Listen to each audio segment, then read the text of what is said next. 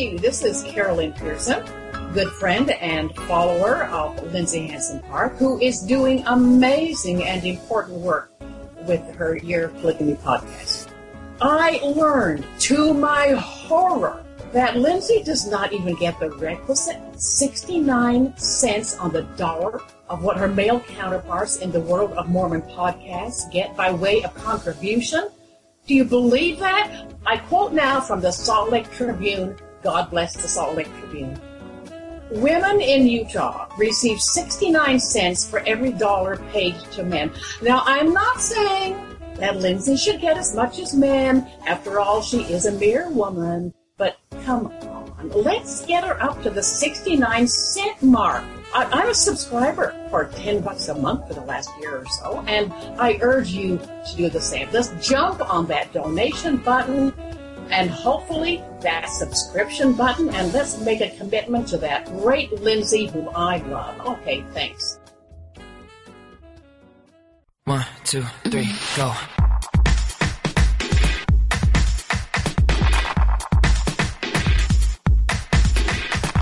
Feminist, Mormon, Housewives. Hello and welcome back to another episode of the Feminist Mormon Housewives podcast. I'm your host Lindsay, bringing you another episode in the Year of Polygamy where we try to understand and untangle the practice of Mormon plural marriage. Before we get started, I just want to apologize to my listeners. I know that I've been religious in putting out episodes each week on time, and you might have noticed that in the past few weeks it's been getting a little bit more sporadic. I am just trying to pace myself in a way that is healthy for myself, my emotional health, and my family. When I first started out this series, it was really fun and really exciting, and it was something that really enriched me because I enjoyed it so much. But now that in the last few months, things have gotten pretty serious, and I've gotten involved in some things that I had no idea were out there and that I just never saw myself getting involved in. Of course, I'm talking about cocaine. I'm kidding. I'm not into cocaine. But I am into some politics, some cultures, with Mormon fundamentals that I never saw before. I never saw myself being part of before. So I'm just kind of riding with it and seeing what I can do, but it has taken a toll. It's very serious stuff that is way beyond my pay grade. People have reached out to me for help, and I appreciate my fundamentalist listeners out there who listen to this and share this with their friends. And this podcast has kind of become a voice in the darkness for those people. And I'm glad to be part of that. But it has been a little bit overwhelming because I do have to say, I knew things were bad in some of these communities, but I had no idea. And I'm still learning how bad they are. And, we've talked about the FLDS, for example, and how bad some of it is, but I just want to say this to you. It is the tip of the iceberg for what is going on right now today. As you're sitting listening to this, there are people suffering and there are some terrible things happening. So the only thing I want to encourage my listeners to do is please keep talking about this. Don't let this subject die. It's really important that we spread the word, we spread awareness, we put pressure on state, government officials to not let these issues fall through the cracks. They're very, very important. So now let me tell you about my weekend. So when I was doing the research on the FLDS, I noticed that there was an actual FLDS historian. And I got really excited because I'm really interested in how these groups keep their history. Of course, growing up LDS, we are taught family history is very important. We're given callings in church in regards to it. We take trips with our family. We're encouraged to write records. My great-grandfather came from Germany. He started the memory books.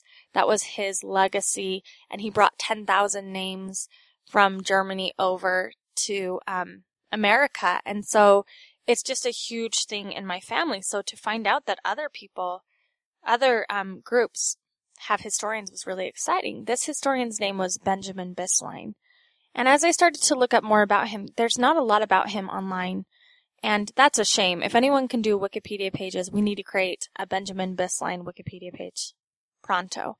But there's not a lot about him. And the more I found out, I realized he wrote this history at a great risk to himself.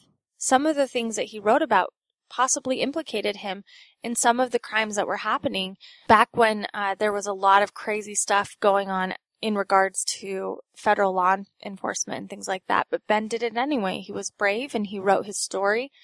And I was so excited that I knew that I had to interview him. I had to talk to him. I had to find out his process and why he did it. So I asked my friend Sam Brower about it. Sam Brower, of course, is the private investigator for the FLDS who's going to be coming on this podcast. And Sam said, you got to get down there quick. Ben is in a care facility in Hurricane. He is suffering from the effects of diabetes, and he's getting up along in age. Ben will turn 80 on April 21st of this year, 2015. So we knew that we had to get down there fast. And so my good friend Barbara Jones Brown, who is a fantastic, incredible Mormon historian, and I we've been strategizing for weeks now about how we could get down and talk to him, because at the very least, we wanted to record his information somehow. Now, Ben has written 2 books. The 2 books are basically the history of the FLDS, and I'm going to link to them so you can see it. His books are basically revisions of the same book. It's called The Polygamist, A History of Colorado City, Arizona by Benjamin G. Bisline. And we had that down, but we had to go talk to Ben. So through a series of many events, Barbara and I were able to go down this weekend and interview Ben, and we plan on going back and celebrating his birthday with him in April when we take a trip down south again. So I want to thank Barbara so much for all of her work in helping me do this. She's been instrumental in this, and thanks to Sam Brower, who also facilitated this. We couldn't have done this without you.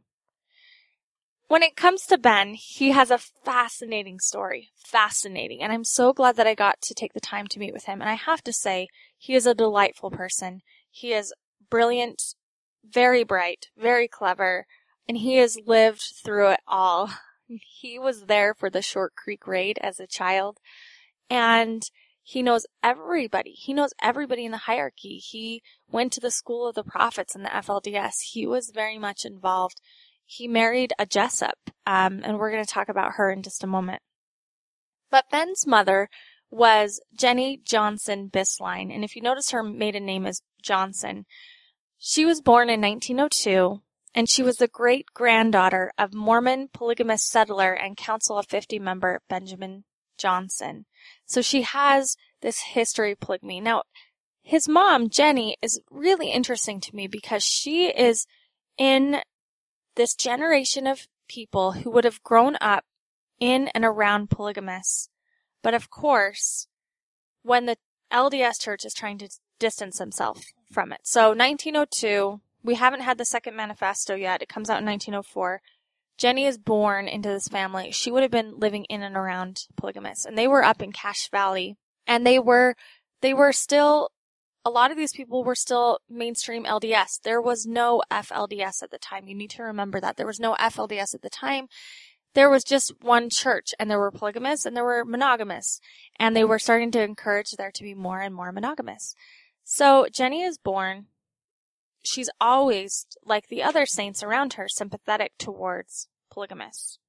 Her and her husband, John Anthony Bisline, would eventually want to move down to what is now called Colorado City, but it was Short Creek at the time. So, they live in Providence. They're raising their kids in the church. That they've baptized all of their children, and they really believe that the principle needs to be lived. They're starting to see the LDS Church really distance itself from polygamy, and that's troubling to them, especially considering their history. So they're troubled by this. They're living up in Cache Valley. For those who are not from Utah, Cache Valley is at the very top of the state, and Short Creek is in Arizona, so it's at the very bottom of Utah. So Annie and John Anthony Bisline decide to move down to Colorado City. Now, of course, they have a son who is about to be baptizing age. His name is Benjamin, and all of his brothers and sisters have been baptized into the LDS Church. But as a parent sort of grapple with the truth of the LDS Church and their abandonment of polygamy, they decide not to baptize Benjamin Bisline, and they start planning a move down south. I'm going to let Ben tell his story about moving down to Short Creek as a 9 and 10-year-old boy. In your book, you talk about being 10 years old when you moved to Colorado City. But it was called Short Creek at the time. Tell us what that was like for you.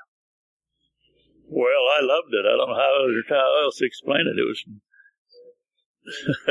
from Babylon to Zion for me. Did you grow up FLDS? Were you born FLDS, or did you convert? You got to give me a minute to just kind of put things. My folks, when it come time for me to be baptized at 8 years old, I was the first one of their children that was baptized by the Pligs, rather than the regular LDS church. All the others above me were baptized regular LDS. So I never was on the LDS membership rolls of the LDS. Why did your parents convert to FLDS? Well, where to start? Where to start? I'll tell you what made him decide to move to Short Creek when he did was, had a brother that was killed in the Marines, World War II. And my dad worshipped him, you know. He was just apple of my dad's eye. And when he was killed, my mother too, you know, it just kind of broke their spirit. And at that point, then they decided to move to Short Creek because our friends that lived in Millville, that were FLDS, had already moved, had gone to Short Creek, and we were about the last ones in that Logan area that was still FL, you know, Pligs. Yeah. I'm going to say Pligs. Let's keep it straighter. Okay. And the Jensen family, Esley Jensen, he moved to Salt Lake, Sandy area. They bought a farm there in Sandy, and he was later killed in an auto accident. But that was after we'd moved to Short Creek. So in 45, like January or something, is when we moved in 45, and it was right, you know, the war ended like in June or something of that year. So we moved down here just before the war ended. World War II, I'm talking about. Right, yeah. So you were 10 when you moved to Short Creek? Yeah, I was about 10. It was 45. I was born in 35, yeah. So my birthday's in April. We moved in February, so I guess I was only 9. So what was Short Creek like at that time? Man, it was freedom. I mean, it was just open spaces, no paved roads, no electricity, no telephones. Some of the houses had running water that CCCs had come in the 30s and put in the pipeline to their camp, and any of the homes that was on that pipeline had running water. And other than that, our water we got from the wells, windmills, bucket, you know. And I loved it. I don't know, just freedom. Where we lived in Providence, there at Cache Valley, and I was the, what do you call it? I can't think of the right word, but I was the one that was picked on because I was at the church. So you grew up in Short Creek from the age of 9? Yeah, 9, 10, somewhere along there. And you enjoyed your childhood. When did you start to see things that troubled you? Oh gosh, in the 50s. So you were around for the Short Creek raid. Do you want to talk about that for us? Well, I don't know what I wasn't right at Short Creek at the night that they came in.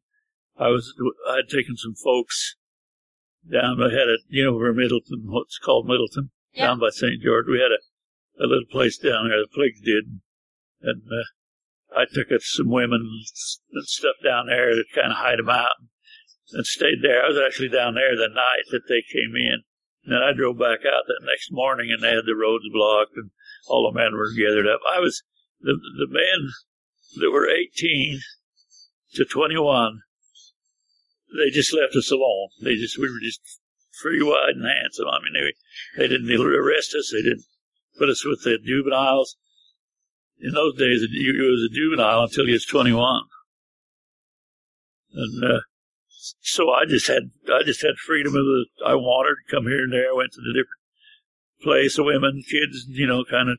There was about 4 of us that was in that position to kind of look after. There's a couple of men that were in the Army that was home on leave, and they didn't bother them.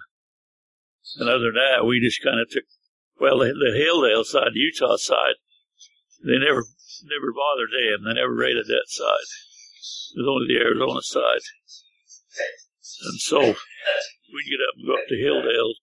They call it Hilldale Home. That's where Fred Jessup lived. It was kind of the hospital and whatever, where the babies were delivered.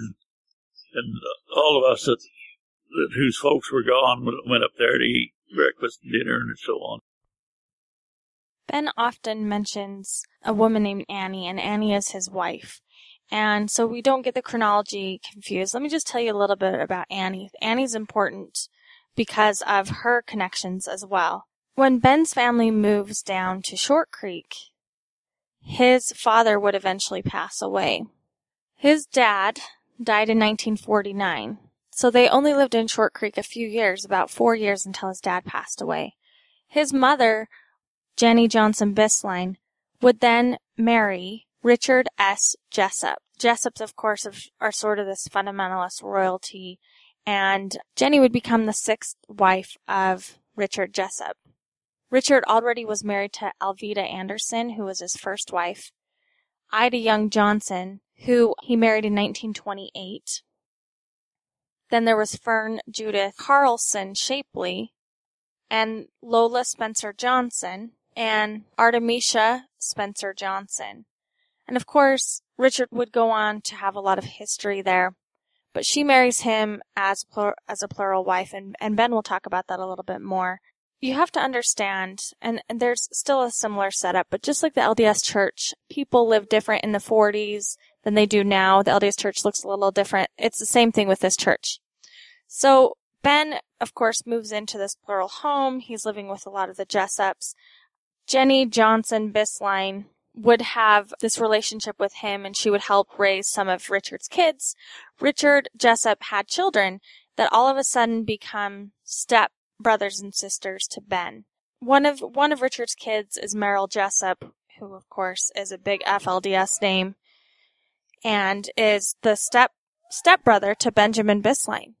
Another sister to Merrill Jessup would be a girl named Annie Jessup.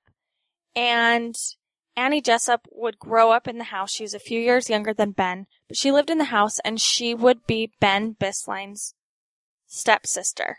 Let Ben talk about Annie. Can you tell us about meeting your wife? Well, she was just a little girl who lived in Short Creek when we moved down there. And she's a Jessup, so what is her family connection? Well, my mother, when my dad died, and he wasn't very old, he was only in his 50s. And when he died, my mother wanted to live polygamy, so she married Richard Jessup as about 4th wife after my dad had died. And we just kind of lived in the same big house down there, and Annie was just there. Her mother was the first wife, and we were just like brothers and sisters, more or less. Except that I was 10 and she was, 7 or something like that. Just another little kid. But right away, there was a connection. Just even though she was a little girl, of course, boys and girls have, in those days, they wasn't against the boys and girls having girlfriend, boyfriend. It was just kind of normal situations. And we lived right in the same house and everything. And when I fell in love with her, or whatever you want to call it, well, we'd sit up till 3 or 4 in the morning sometimes, just there on the couch in the living room, and everybody else gone to bed, just hugging, kissing, what boys and girls do. And it was a lot of dang good fun. I mean, we didn't do anything. We didn't do anything more than that. I mean, right. We had good teaching, good bringing up. We respected each other, and I just fell in love with her. I don't know from there. So you never lived polygamy? No, never did. Why not? I guess I wasn't worthy, according to their... Well, I've got my philosophy now, later. See, I often wondered that, too, because I was considered one of the faithful but good members.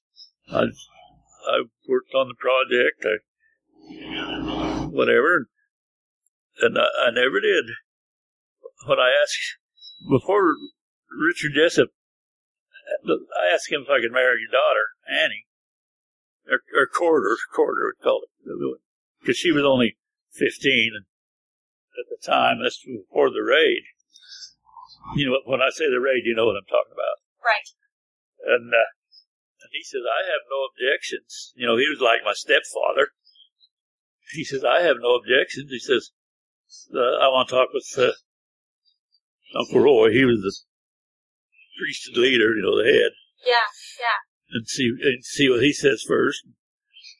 And so this is after they'd come back after the Phoenix thing, you know, after they had won the case. They'd just been turned loose. The folks were back home. And one morning we just lived in the same house.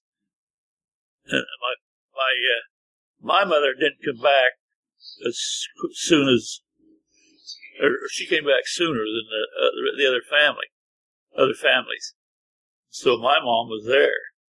But Annie's mom, yeah, she was there. Let's see. Annie was there. I don't know. I'm getting too deep into stuff that don't even matter. No, that's okay. So you didn't practice polygamy. My dad, or my father-in-law, Uncle Rich, Annie's dad, when I went and asked him if I could court Annie, that's how we worded it. Could I court her? He says, I have no objections at all. He says, I want you to make me I don't know if he said the word promise or what, but he said, I'm going to use the word promise. I want you to promise me that you will live plural marriage, and then I'll consent. And of course, hell, yeah, you know, sure, more the merrier, you know. But it never did come out. And later, then, when Hammond got there and took over, and things were changing, and they appointed who to marry and all that, I went back to him and I said, "See, my friends were all getting married and plural wives and all that." And I went back to him and I says, "You made me promise you that I'd live plural marriage, but we're told not to court now. The marriages are appointed. What do you want me to do?" And he says, "Well, the policy has changed. Don't court. You just wait until you're appointed." So that got me off the hook then, so to speak. And I don't know if it was a relief, or it was a relief, it really was, because I didn't feel good about going out and trying to court another girl when I was married. I just didn't feel good about it. Yeah. How did Annie feel about it? She consented.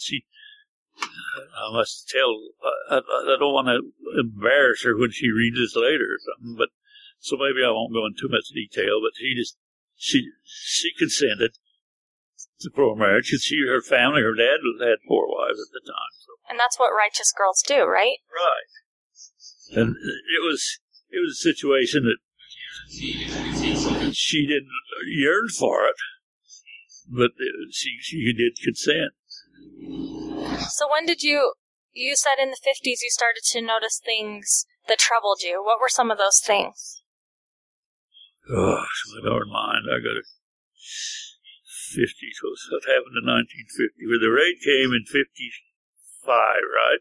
I think it was 53 at that raid. 53. Yeah. And so the women and kids were all taken, and Annie, of course, was gone. Her mother, they moved her to Winslow at first, and she was the only plague woman there. And she was just kind of alone in a strange big world. Well, she had grown up in Flagstaff. I mean, that's where she had born, in that area. The police ferry and that.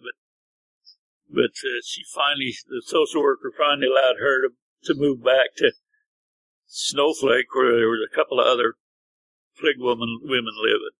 This was before they were released from what we call prison. The women could have gone any time they wanted, but they couldn't take their children with them. They had to leave the children. They declared them over to the state and all that. And did you have kids at the time? No, we weren't married at the time. Oh, okay. She was only 15 at the time of the raid. We were it was after they came back from being taken and all that this other happened when I went to her father and asked him if I could court her.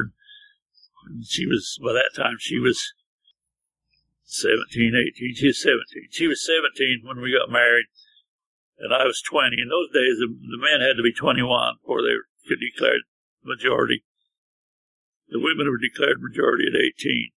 So we both had to have our parents' consent.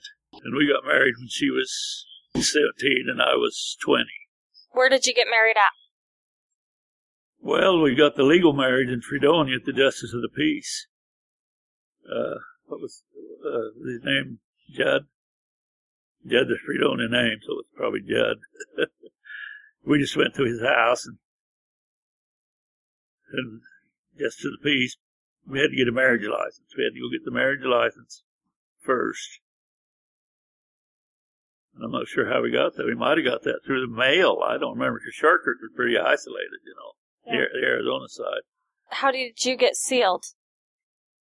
Well, after the state marriage, after we got married by the state, and had the wedding cake or whatever, and the big party and all that, well, then Uncle Rich, he was one of the high priest apostles, and he took us up into a separate room in the home, and my mother and her mother were there, and maybe another one of the wives, maybe Aunt Fern or somebody.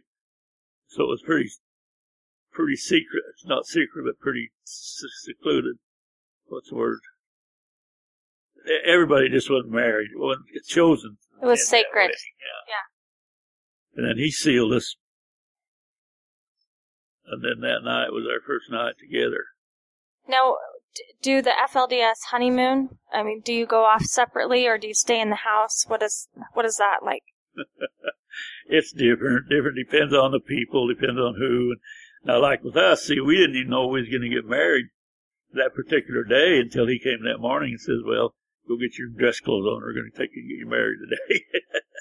Oh, wow. He had to go get permission from Uncle Roy, see, before he could do it, because Uncle Roy was the leader. Yeah. And then when he did, it was about maybe a couple of weeks, he came back and he told me back when I asked him if I could marry, he said, I have no objections, but I want to speak with Uncle Roy first because he's the priesthood leader. And then a couple of weeks later, he came back and said, well, that's when he came back and said, well, get your dress clothes on. We're going to take you get married today over to Fredonia, the Justice of the Peace. Yeah. I think we got the marriage license the day that we got married. I think the Justice of the Peace was able to make out their marriage license. When they come and, well, we'd gone and talked and all that, and we knew we wanted to get married. We were after their consent. And it was just that morning, he comes and says, well, get your dress clothes on. We're going to get you married today. It was just that quick. And we didn't have it. And my mother was cooking for a fencing crew up near Allen, Utah. And of course, I wasn't the majority because I was only 18, and then those days the men had to be 21. The girl was 18, but she was only 17. But her mother went, and of course Uncle Rich was there, her dad, and so we had to drive up to Allen to the farm and pick up my mother, go back to Fredonia where the judge lived. Let's see, my mom got somewhat dressed up at the camp, and then we drove down and stopped at the judge's and got married on the way back to Shark Creek by this law. What was church like? How did you do church back in those days? Well, after the raid came, they pretty much postponed any public church. See, Uncle Fred that had his private Sunday school and different ones, Uncle Rich and his dad, he had his private Sunday schools on Sunday, and it was that way. There wasn't any public meetings after the raid there for quite a while, till Marion took over. When Marion Hammond took over, well, then they started having the public meetings again, and that wasn't until 56, 57, more than that, later than that. So let's cut in for a minute and talk about Marion Hammond, because it's important to understand when you contextualize what Ben is going to say. We've talked about Marion Hammond before. That name should be familiar to you, but we will be talking to some of the Centennial Park folks in a while and getting more of this history. But if you back up to when the Council of Friends was really taking off, we had Lawrence E. Woolley, who was sort of the first leader of this in the late 1880s, early 1890s. And then we had J. Leslie Broadbent. When J. Leslie Broadbent dies, John Y. Barlow takes over the Council of Friends, and he is running it with Joseph Musser and Charles Zitting and some of these other guys. And it's said that, Broadbent just feels really called he really wants to bring Leroy S. Johnson, Uncle Roy as they call him, and Marion Hammond. They want to bring them and call them to be high priest apostles. Of course, Joseph Musser says he has some problems with this because it's not a revelation, and there's some dispute whether Barlow actually had a revelation to call them or if he just strongly wanted them. And so both men are eventually voted into the council. And, you got to remember that after the raid really disrupts the way that these people are living. And it's important to note when we talk about further strategies for dealing with legislation concerning FLDS, if you criminalize polygamy, it doesn't stop polygamy, right? It just drives it further underground. So we have this happen here with the Short Creek Raid. The Short Creek Raid, of course, brings national attention, and it gets some of the leaders out of there, but really the people that suffer are the everyday folks living in Short Creek.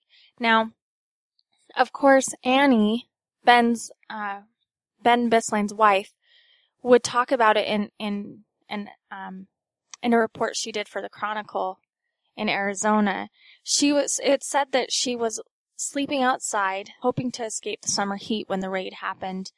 She shared a home with 40 others in 1953, and she was sleeping there at the age of 15 when officers with flashlights woke the children up, including Annie, and they rounded up all the men, and they removed about 260 children. And of course, Annie Jessup found herself removed from her house into a nursing home, and then they converted the nursing home into some army barracks, and then they moved her to a Phoenix apartment about 370 miles away. So when everybody comes back to Short Creek, they don't have leaders, they don't have money. Government officials have court orders against some of the men from returning, and people who are already poor become more poor, and they start to be starving. And so they have to decide what to do with this. Priesthood Council leader Leroy Johnson would move to Phoenix, Arizona, since he couldn't move to Short Creek. And then he would move to Manti, Utah, with portions of his family. So he is technically supposed to be in charge of the UEP, the United Effort Plan, at this time. But since he can't be there, Carl Holm held the formal position of general manager. He also had help from Richard Jessup, who would be Annie's father. Richard Jessup was considered the recognized leader of the UEP and being the general manager for a time. The FLDS, they're not officially called the FLDS. They are developing debts and they're hungry. And so over the next decade, they would have to grapple with how to do this. So this is what Ben Bisline is going to be talking about. In the summer of 1958, Marion Hammond returns to Short Creek, and he takes over the UEP as the leader. And he is determined to revitalize the project, and he does. He does this by implementing really aggressive ideas and insists upon greater discipline. This is really the first real crackdown where we see a lot of things start to change for the people. He did this under the understanding that he was helping the people and that it was a way to sort of draw together in a sort of Brigham Young sort of way and fix things. Marion Hammond would organize something called the Work Mission. Now, remember, since the days of Joseph Smith, leaders of the Mormon Restorationist movements would send men to preach the gospel for about 2 years, originally without purse or script, and then later financially be supported by their families. Hammond would call young fundamentalist men to do work missions for 2 years, and it was basically the idea that they would send them off, 2 men, to keep track of one another, to go work and send all the money back to the UEP. And this actually becomes successful. Now, it's called Short Creek in 1953, but the raid really gives it a stigma, so they change it to Colorado City in 1963. And the colony is expanding. It's got over 500 inhabitants at this point. Now remember, the FLDS isn't concentrated. All of these fundamentalists are living all over the place. Anywhere that Mormonism is touched, you have these people living. It's said that Leroy Johnson, people would complain that he would not give them a revelation. And he is said to have said, quote, "People have come to me and said, 'Brother Johnson, why don't you give us a new revelation? You have taught us all these things, and now we'd like to feel something new.'" Johnson was said to have said, quote, "I wish to God I could give this people 1/10 of what he has revealed to me, but if I do, there are men on the stand who would want to take my life," end quote. He sort of channels Joseph Smith to that. By the 1970s, the UEP is really taking off. They have prosperity that they didn't even, that they had never had before. It's said that Leroy Johnson said, quote, "Today we are in a better financial condition than we have ever been in this little community." Now, Hammond was responsible for a lot of this. There were new homes, they built a high school, they had electrical and telephone services, a culinary water system, a new highway from Hurricane, Utah to the colony, completed with all these new farming crops and things like that. And this is where we see the implementation of the one-man doctrine, where they sort of channel everything through one leader. This, of course, is going to cause some problems because up until this point, the Council of Friends is really working on a more consensus-based model. And the one-man doctrine sort of gives all the power to one man. And, of course, Rulon Jeffs later on becomes the big proponent of this, and he is one of the people on the council that's in favor of this one-man doctrine, meaning that you have to have one leader. So this causes problems, understandably, and there's a split because of this struggle for power. It's very complicated. I'm being very reductive, but basically, Hammond and another man, Timpson, they go off and start Centennial Park, which they call the Second Ward, and Leroy Johnson stays with the help of the Jeffs, and they are the First Ward. And this doesn't happen until around the 1980s. So this split was fairly new. These people were all living together. And so we're going to talk about the Centennial Park later, but when Ben is talking about Marion Hammond and Uncle Roy and all of those people, and Uncle Rich would be his father-in-law, who was also considered the general manager of the UEP. So let's go back to Ben and see what he has to say. Tell us about Marion Hammond. Well, I thought he was a tyrant, but Why? He was just strict. He wanted to run things like a military. Of course, that didn't go over as good as Uncle Roy, and Uncle Roy was the official leader. Uncle Roy didn't go along with the military side of it, but Marion called up what he called the missionary program when a boy reached, I don't know, 18, somewhere in there. They'd go serve 2 years on a work mission working for him. He'd send them out on jobs, and they'd have to give him their money or on public projects. I never did. I was always on a public project. I never did go out, maybe for just one or two short periods did I actually go work and turn my money to them. But other than that, I was on the public projects. I was a good hard worker, and those are the kind of people that like to keep at home working because they're the ones that got stuff done. The ones that wasn't worth a hoot, they'd send them out to work or send their money home. I don't know. I'm making things up. Men, people that wanted to leave were free to leave any time, but they left all assets. They could claim their property or claim anything, and there's a few people that did. They just sacrificed everything and left and went out and just started over. But I wasn't willing to do that because I'd built a home there. So why did you leave? Was there one thing, or was it just a bunch of things piling up over the years? Well, those things piling up. I joined the church while I still lived out there. See, I was the rare squirrel, you know. And the LDS Church allowed you to be baptized. The guy that done it, the area president, Niles Bayless, he didn't know that he wasn't supposed to do it. He told me, he says, I fully expected I was going to get excommunicated when they found out that I'd allowed you to be baptized. But they didn't. Instead, they changed the policy, And with whoever, the high council or whoever agreed, well, they would allow people to join the church and still stay there. And that was a good thing, because then we got a little bit of a sprinkling of the Mormons mixed among the community. And did that help things, having a little bit of that? It really did help things. It loosened it up, because people didn't just hate each other then, they were able to associate with each other.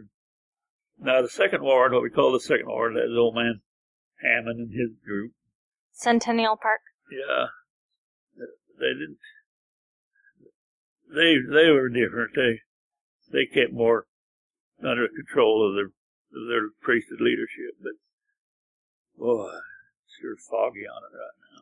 No, that's okay. So you leave with your wife. You never become a polygamist. Oh, when did you start writing and talking about the history? Gosh, I wish I could tell you a pretty accurate date, but it would have been. I started keeping a journal at the time of the raid, and so I just decided to put that in a book form. Somebody encouraged me to do it. I don't remember who it was. So then I started trying to put a book together, which I did. It took me 10 years to put it together. And by that time then, I'd been baptized into the LDS. Was anybody else writing about it? Did they have a church historian? I mean, what was the history like back then? Fred Jessup was pretty much the church historian, but I got a copy of some of his stuff one time, and it was just his private life, so to speak. It didn't tell the story at all, Yeah. It just was. He was what's the word? He liked show, he liked to make everybody realize that he was the queen bee or whatever. I don't know. Yeah. Him and Hammond split, see, and that's when they split Hilldale and Colorado City and made 2 towns. And Fred ruled Hilldale and Hammond ruled Colorado City. So, did the FLDS care about family history or genealogy or any of that like the LDS Church does? It's a little bit foggy there. It kind of seemed like their counsel was to not keep a record because the enemies could get the record and use it against us in court and that. But there were some people that did. They wrote in code, and some of them just quit keeping diaries when they were told to. I didn't. I'd write in a journal, maybe once a week or something like that. But. So you turned this into a book, and now you're out of the FLDS. When I found your work, I noticed that there were people that were really defensive of it, because you tell the truth about the FLDS Church, but some people don't like that. So did you have people, how did your family respond? Did you have critics? Well, there's one thing that I don't think the general public even realizes, and that was if it wasn't for me, the church would have never gone into Colorado City. But because of the mistake that the area president made, Niles Bayless, he allowed me to be baptized when I was still a resident of Colorado City. And that kicked the lid off. Then there's everybody several people wanting to get baptized in at the church. And they don't want to give up their homes because they'd build them if they moved out, well, they forfeited everything. But by then, they weren't kicking people out for being apostate in the FLDS, right? They let you stay there? Yeah, not at that point, no. So how long did you stay there? Well, I'm trying to think who the baby was. The baby was probably I'm trying to think of what year we moved. I can't even think of that. But you stayed for a few years, probably? Yeah, we did. We stayed there for 3 or 4 years at least. And, of course, I was going to Moccasin to church, my family. When I told Annie went before he had a daughter that was living in Hawaii and working over there. And she wanted her mom to come and visit. So Annie went over and stayed there a year, took the 3 youngest children. Billy was the baby then. Well, he wasn't the baby. He was in school, first grade or something, but he was our youngest child. And so she took Billy, Ida, and Kirby with her when she went over there. Put them in school over there, and they were there for that first year. And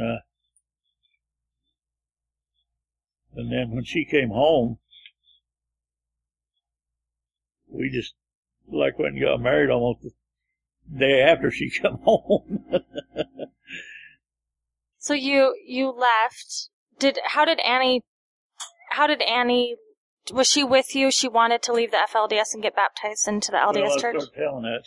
When I asked her, I said, how would you feel if I joined the church when she come back from Hawaii? And she said, oh, I wouldn't have any objection against it. She said, I don't think I ever will, but if you want to, that's fine. And so she went to my baptism, and on the way home, she said, I want to get baptized. And that's when they went up, when the first presidency found out that I'd been baptized, and that's when Bela said he thought he was going to get excommunicated. But so they made Annie wait a year before she could be baptized. Okay, and some people ask me, when I talk about this research, why people that leave the FLDS would want to join a Mormon church after that. Oh, entirely different churches. You wouldn't even hardly think they're the same church. It's just like night and day.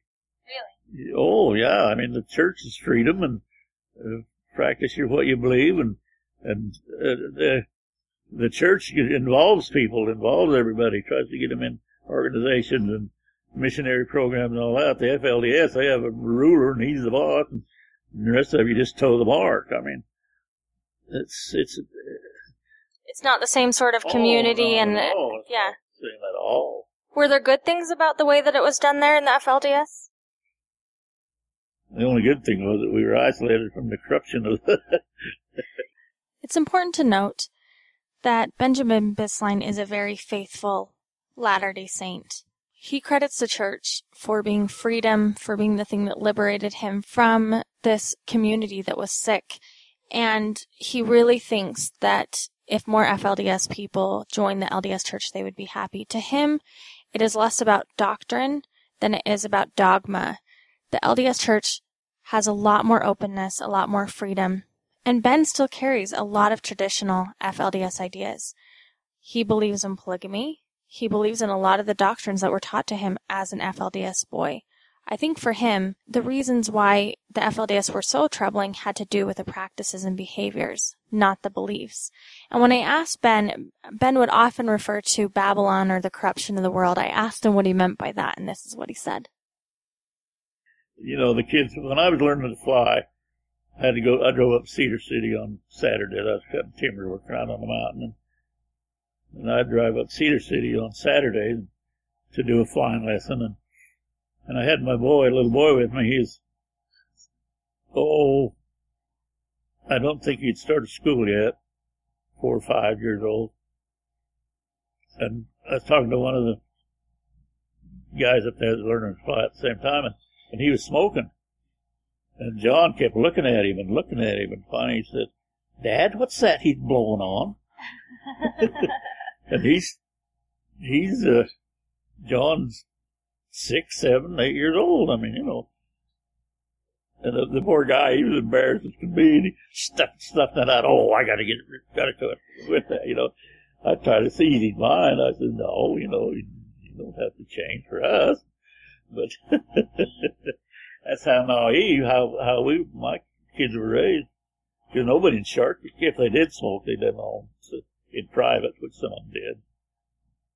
So you wrote your book. You were probably the only one writing about this at the time and writing the history. Arlene she was known. She wrote some plays and operettas and things. She was quite talented.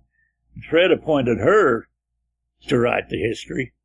And she was telling me about it. She says he'd appoint me and I'd go to write something and take it back and read it to him. And then he'd change it where I was wrong, you know, and do it like he wanted, not like I wanted. She said after a couple of times I didn't, you know, no way I could write a book that way, so she just didn't do it. And yes, there was people that kept their journals. Sorry. What did I do? No, you just bunked me. It's okay. Oh. Yeah.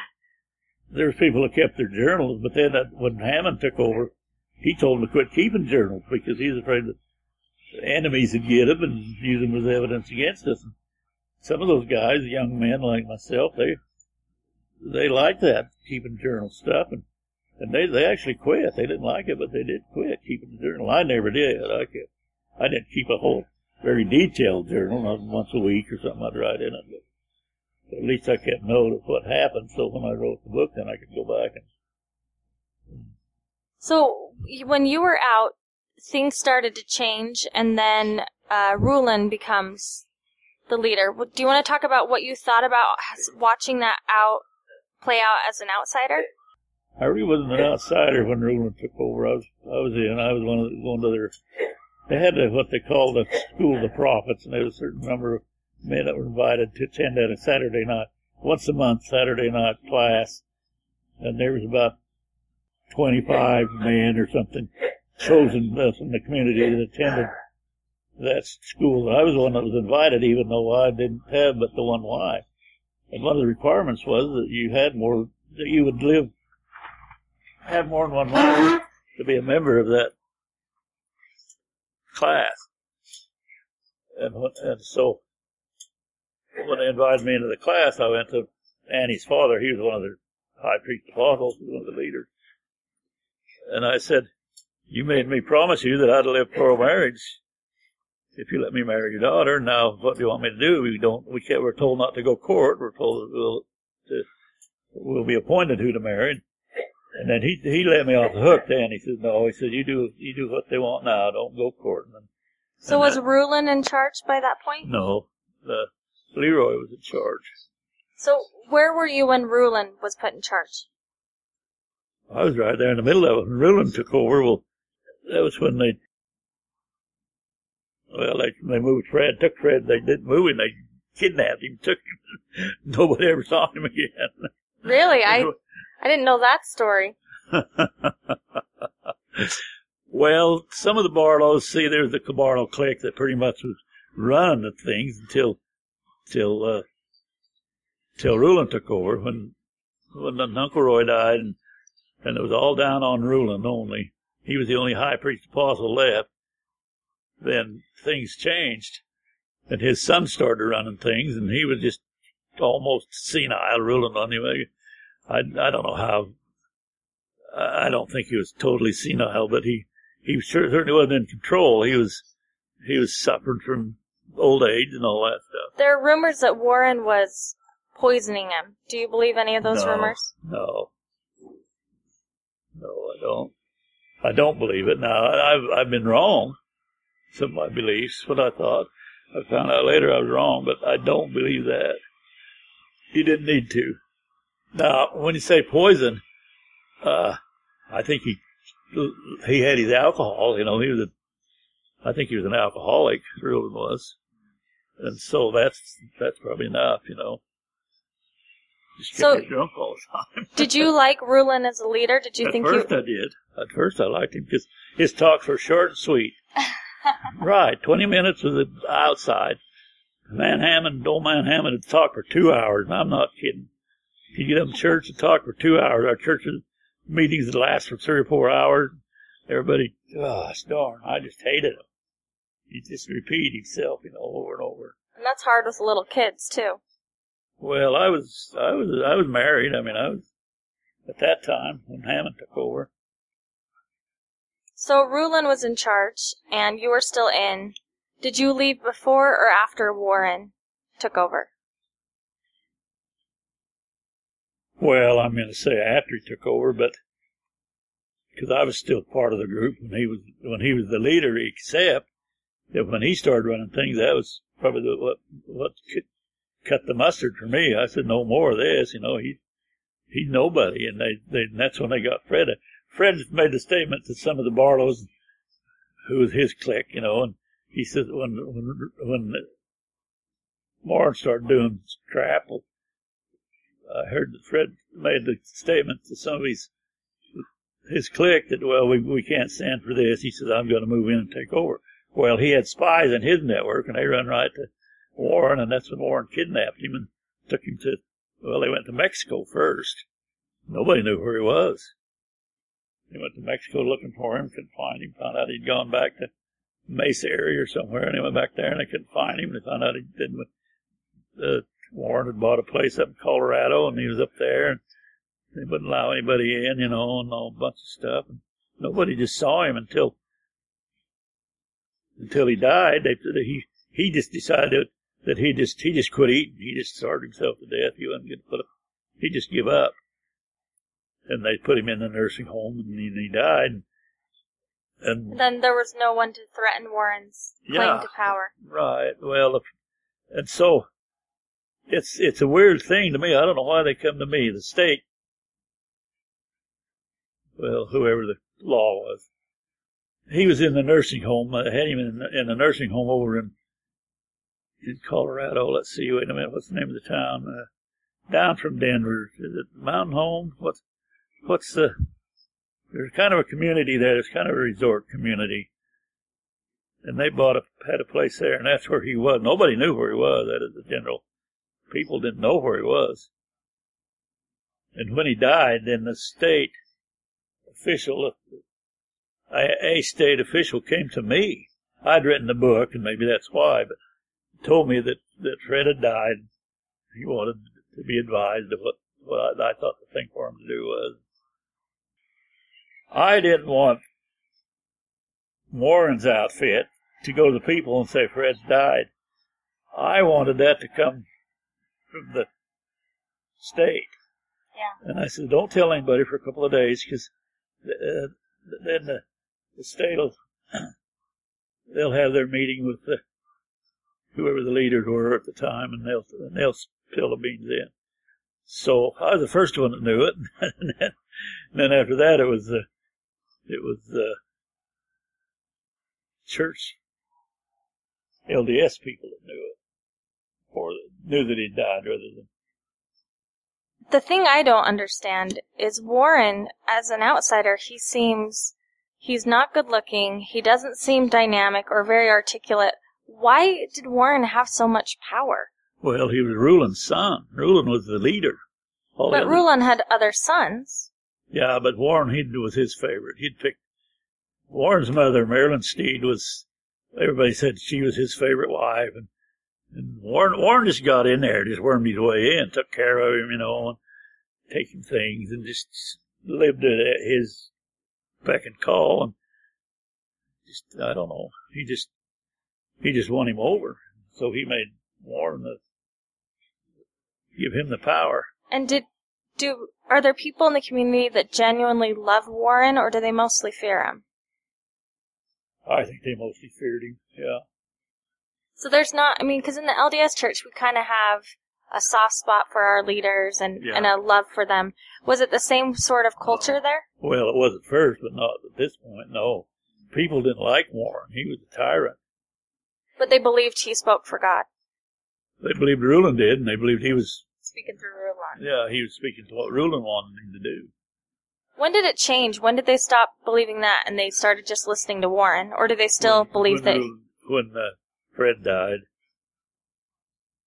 When Fred died, then there was people that still had contact with Fred, but the general public didn't know where he was.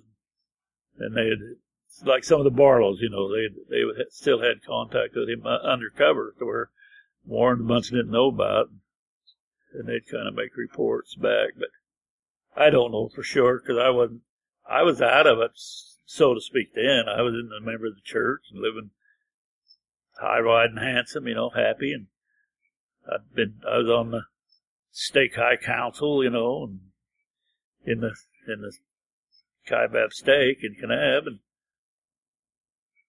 I was a church.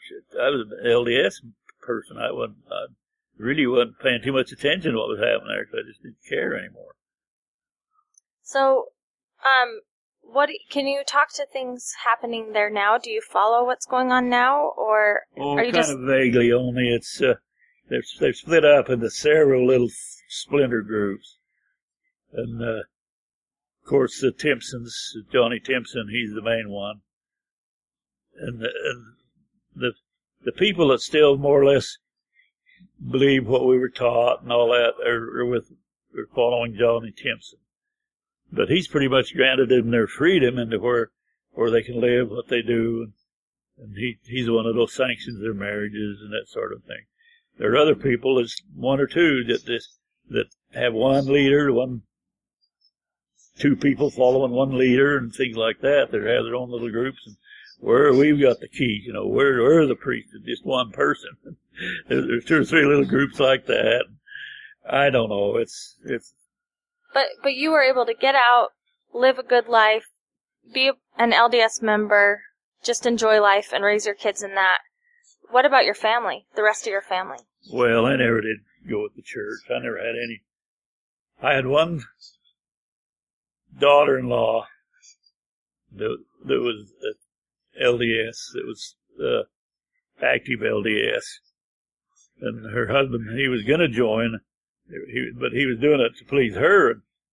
And before they was going to baptize him, I was talking to him, and I said, Jasper, if you don't feel good about this, don't do it, because it'll turn to crap on you if you do. And so he took me at my word and didn't do it. He didn't get baptized into the church. He allowed his family to, she was already a member, and allowed his kids, all of his kids were baptized in the church. He had 6 kids. And they get along good. They live a happy life. He lives one side of the spectrum, and she lives the other, except that they're a family. They live as a family, and she's laid down some strict rules for her. You can't come home, or him, he can't come home drunk and things like that. Yeah. Which is good. But the FLDS has changed their word of wisdom, right? They don't drink right now. You don't? I don't think so. Depends on who you are. There's never a time when the leaders didn't drink. What do you think about polygamy now? I have nothing against it if that's what people want. I think it just needs to be left entirely up to the people that want it. If they want to live it, they should be able to if they want. If they don't, well, they shouldn't be forced into it. What about appointed marriages? Well, at the time, that was good because it was just a free-for-all, and you had every Tom, Dick, and Harry going to every girl that was start growing. Can I say something? What's the word? Vulgar, but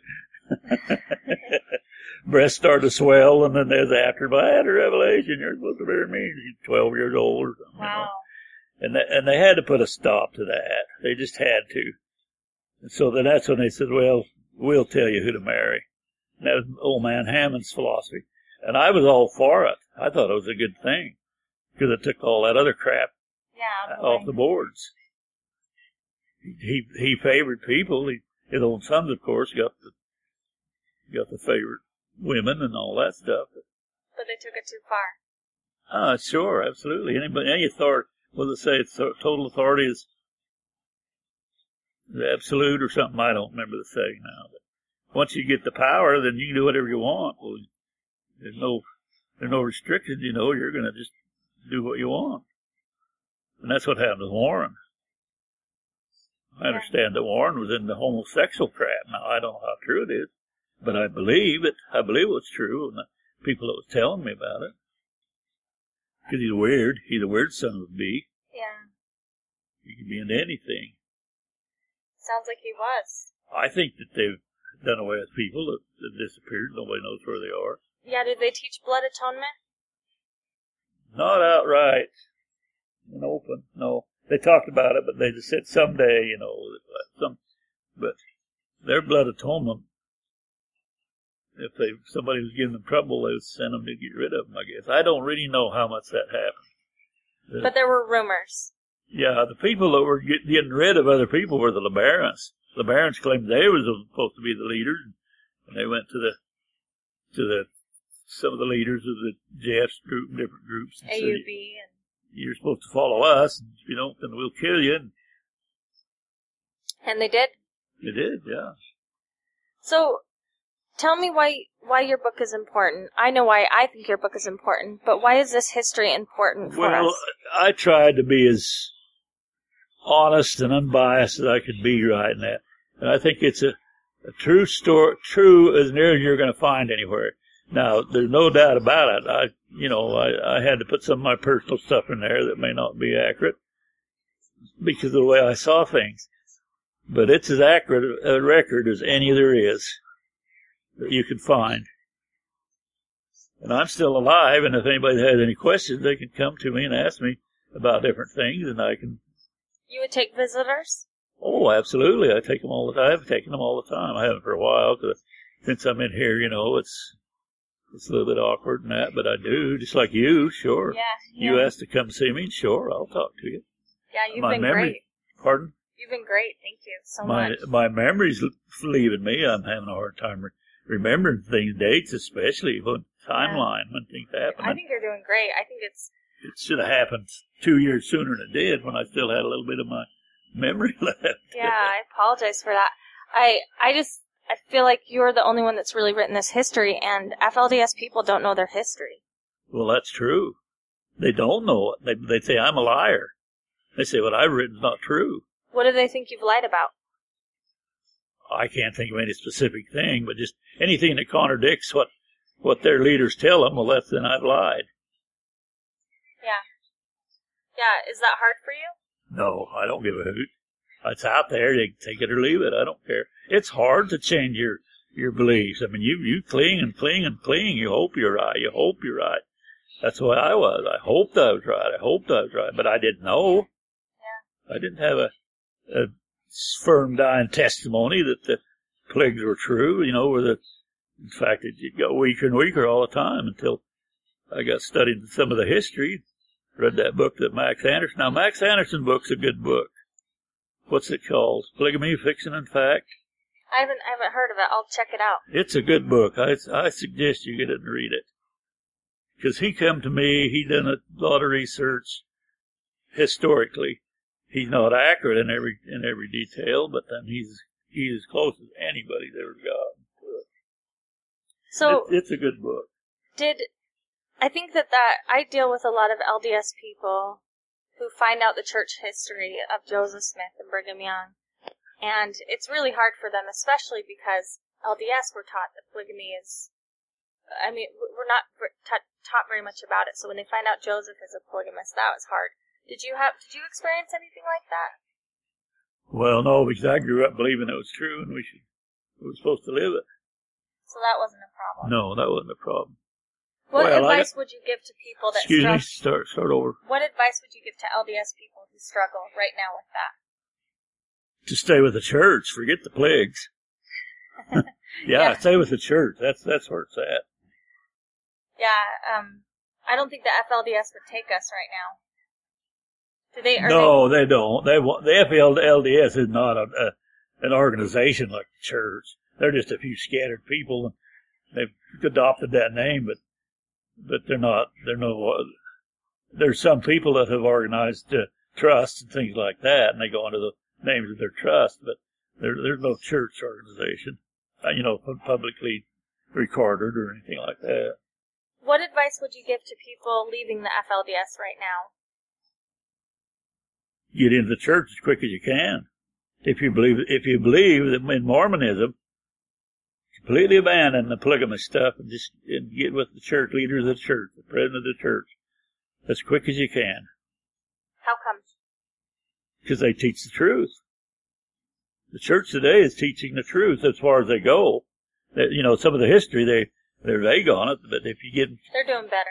If you pin them right down, they've got to admit that Joseph Smith had more than one wife and all this. And the time there, they wouldn't even admit that. Some of them, some of the leaders. And would you encourage people everywhere to write down their history like you did?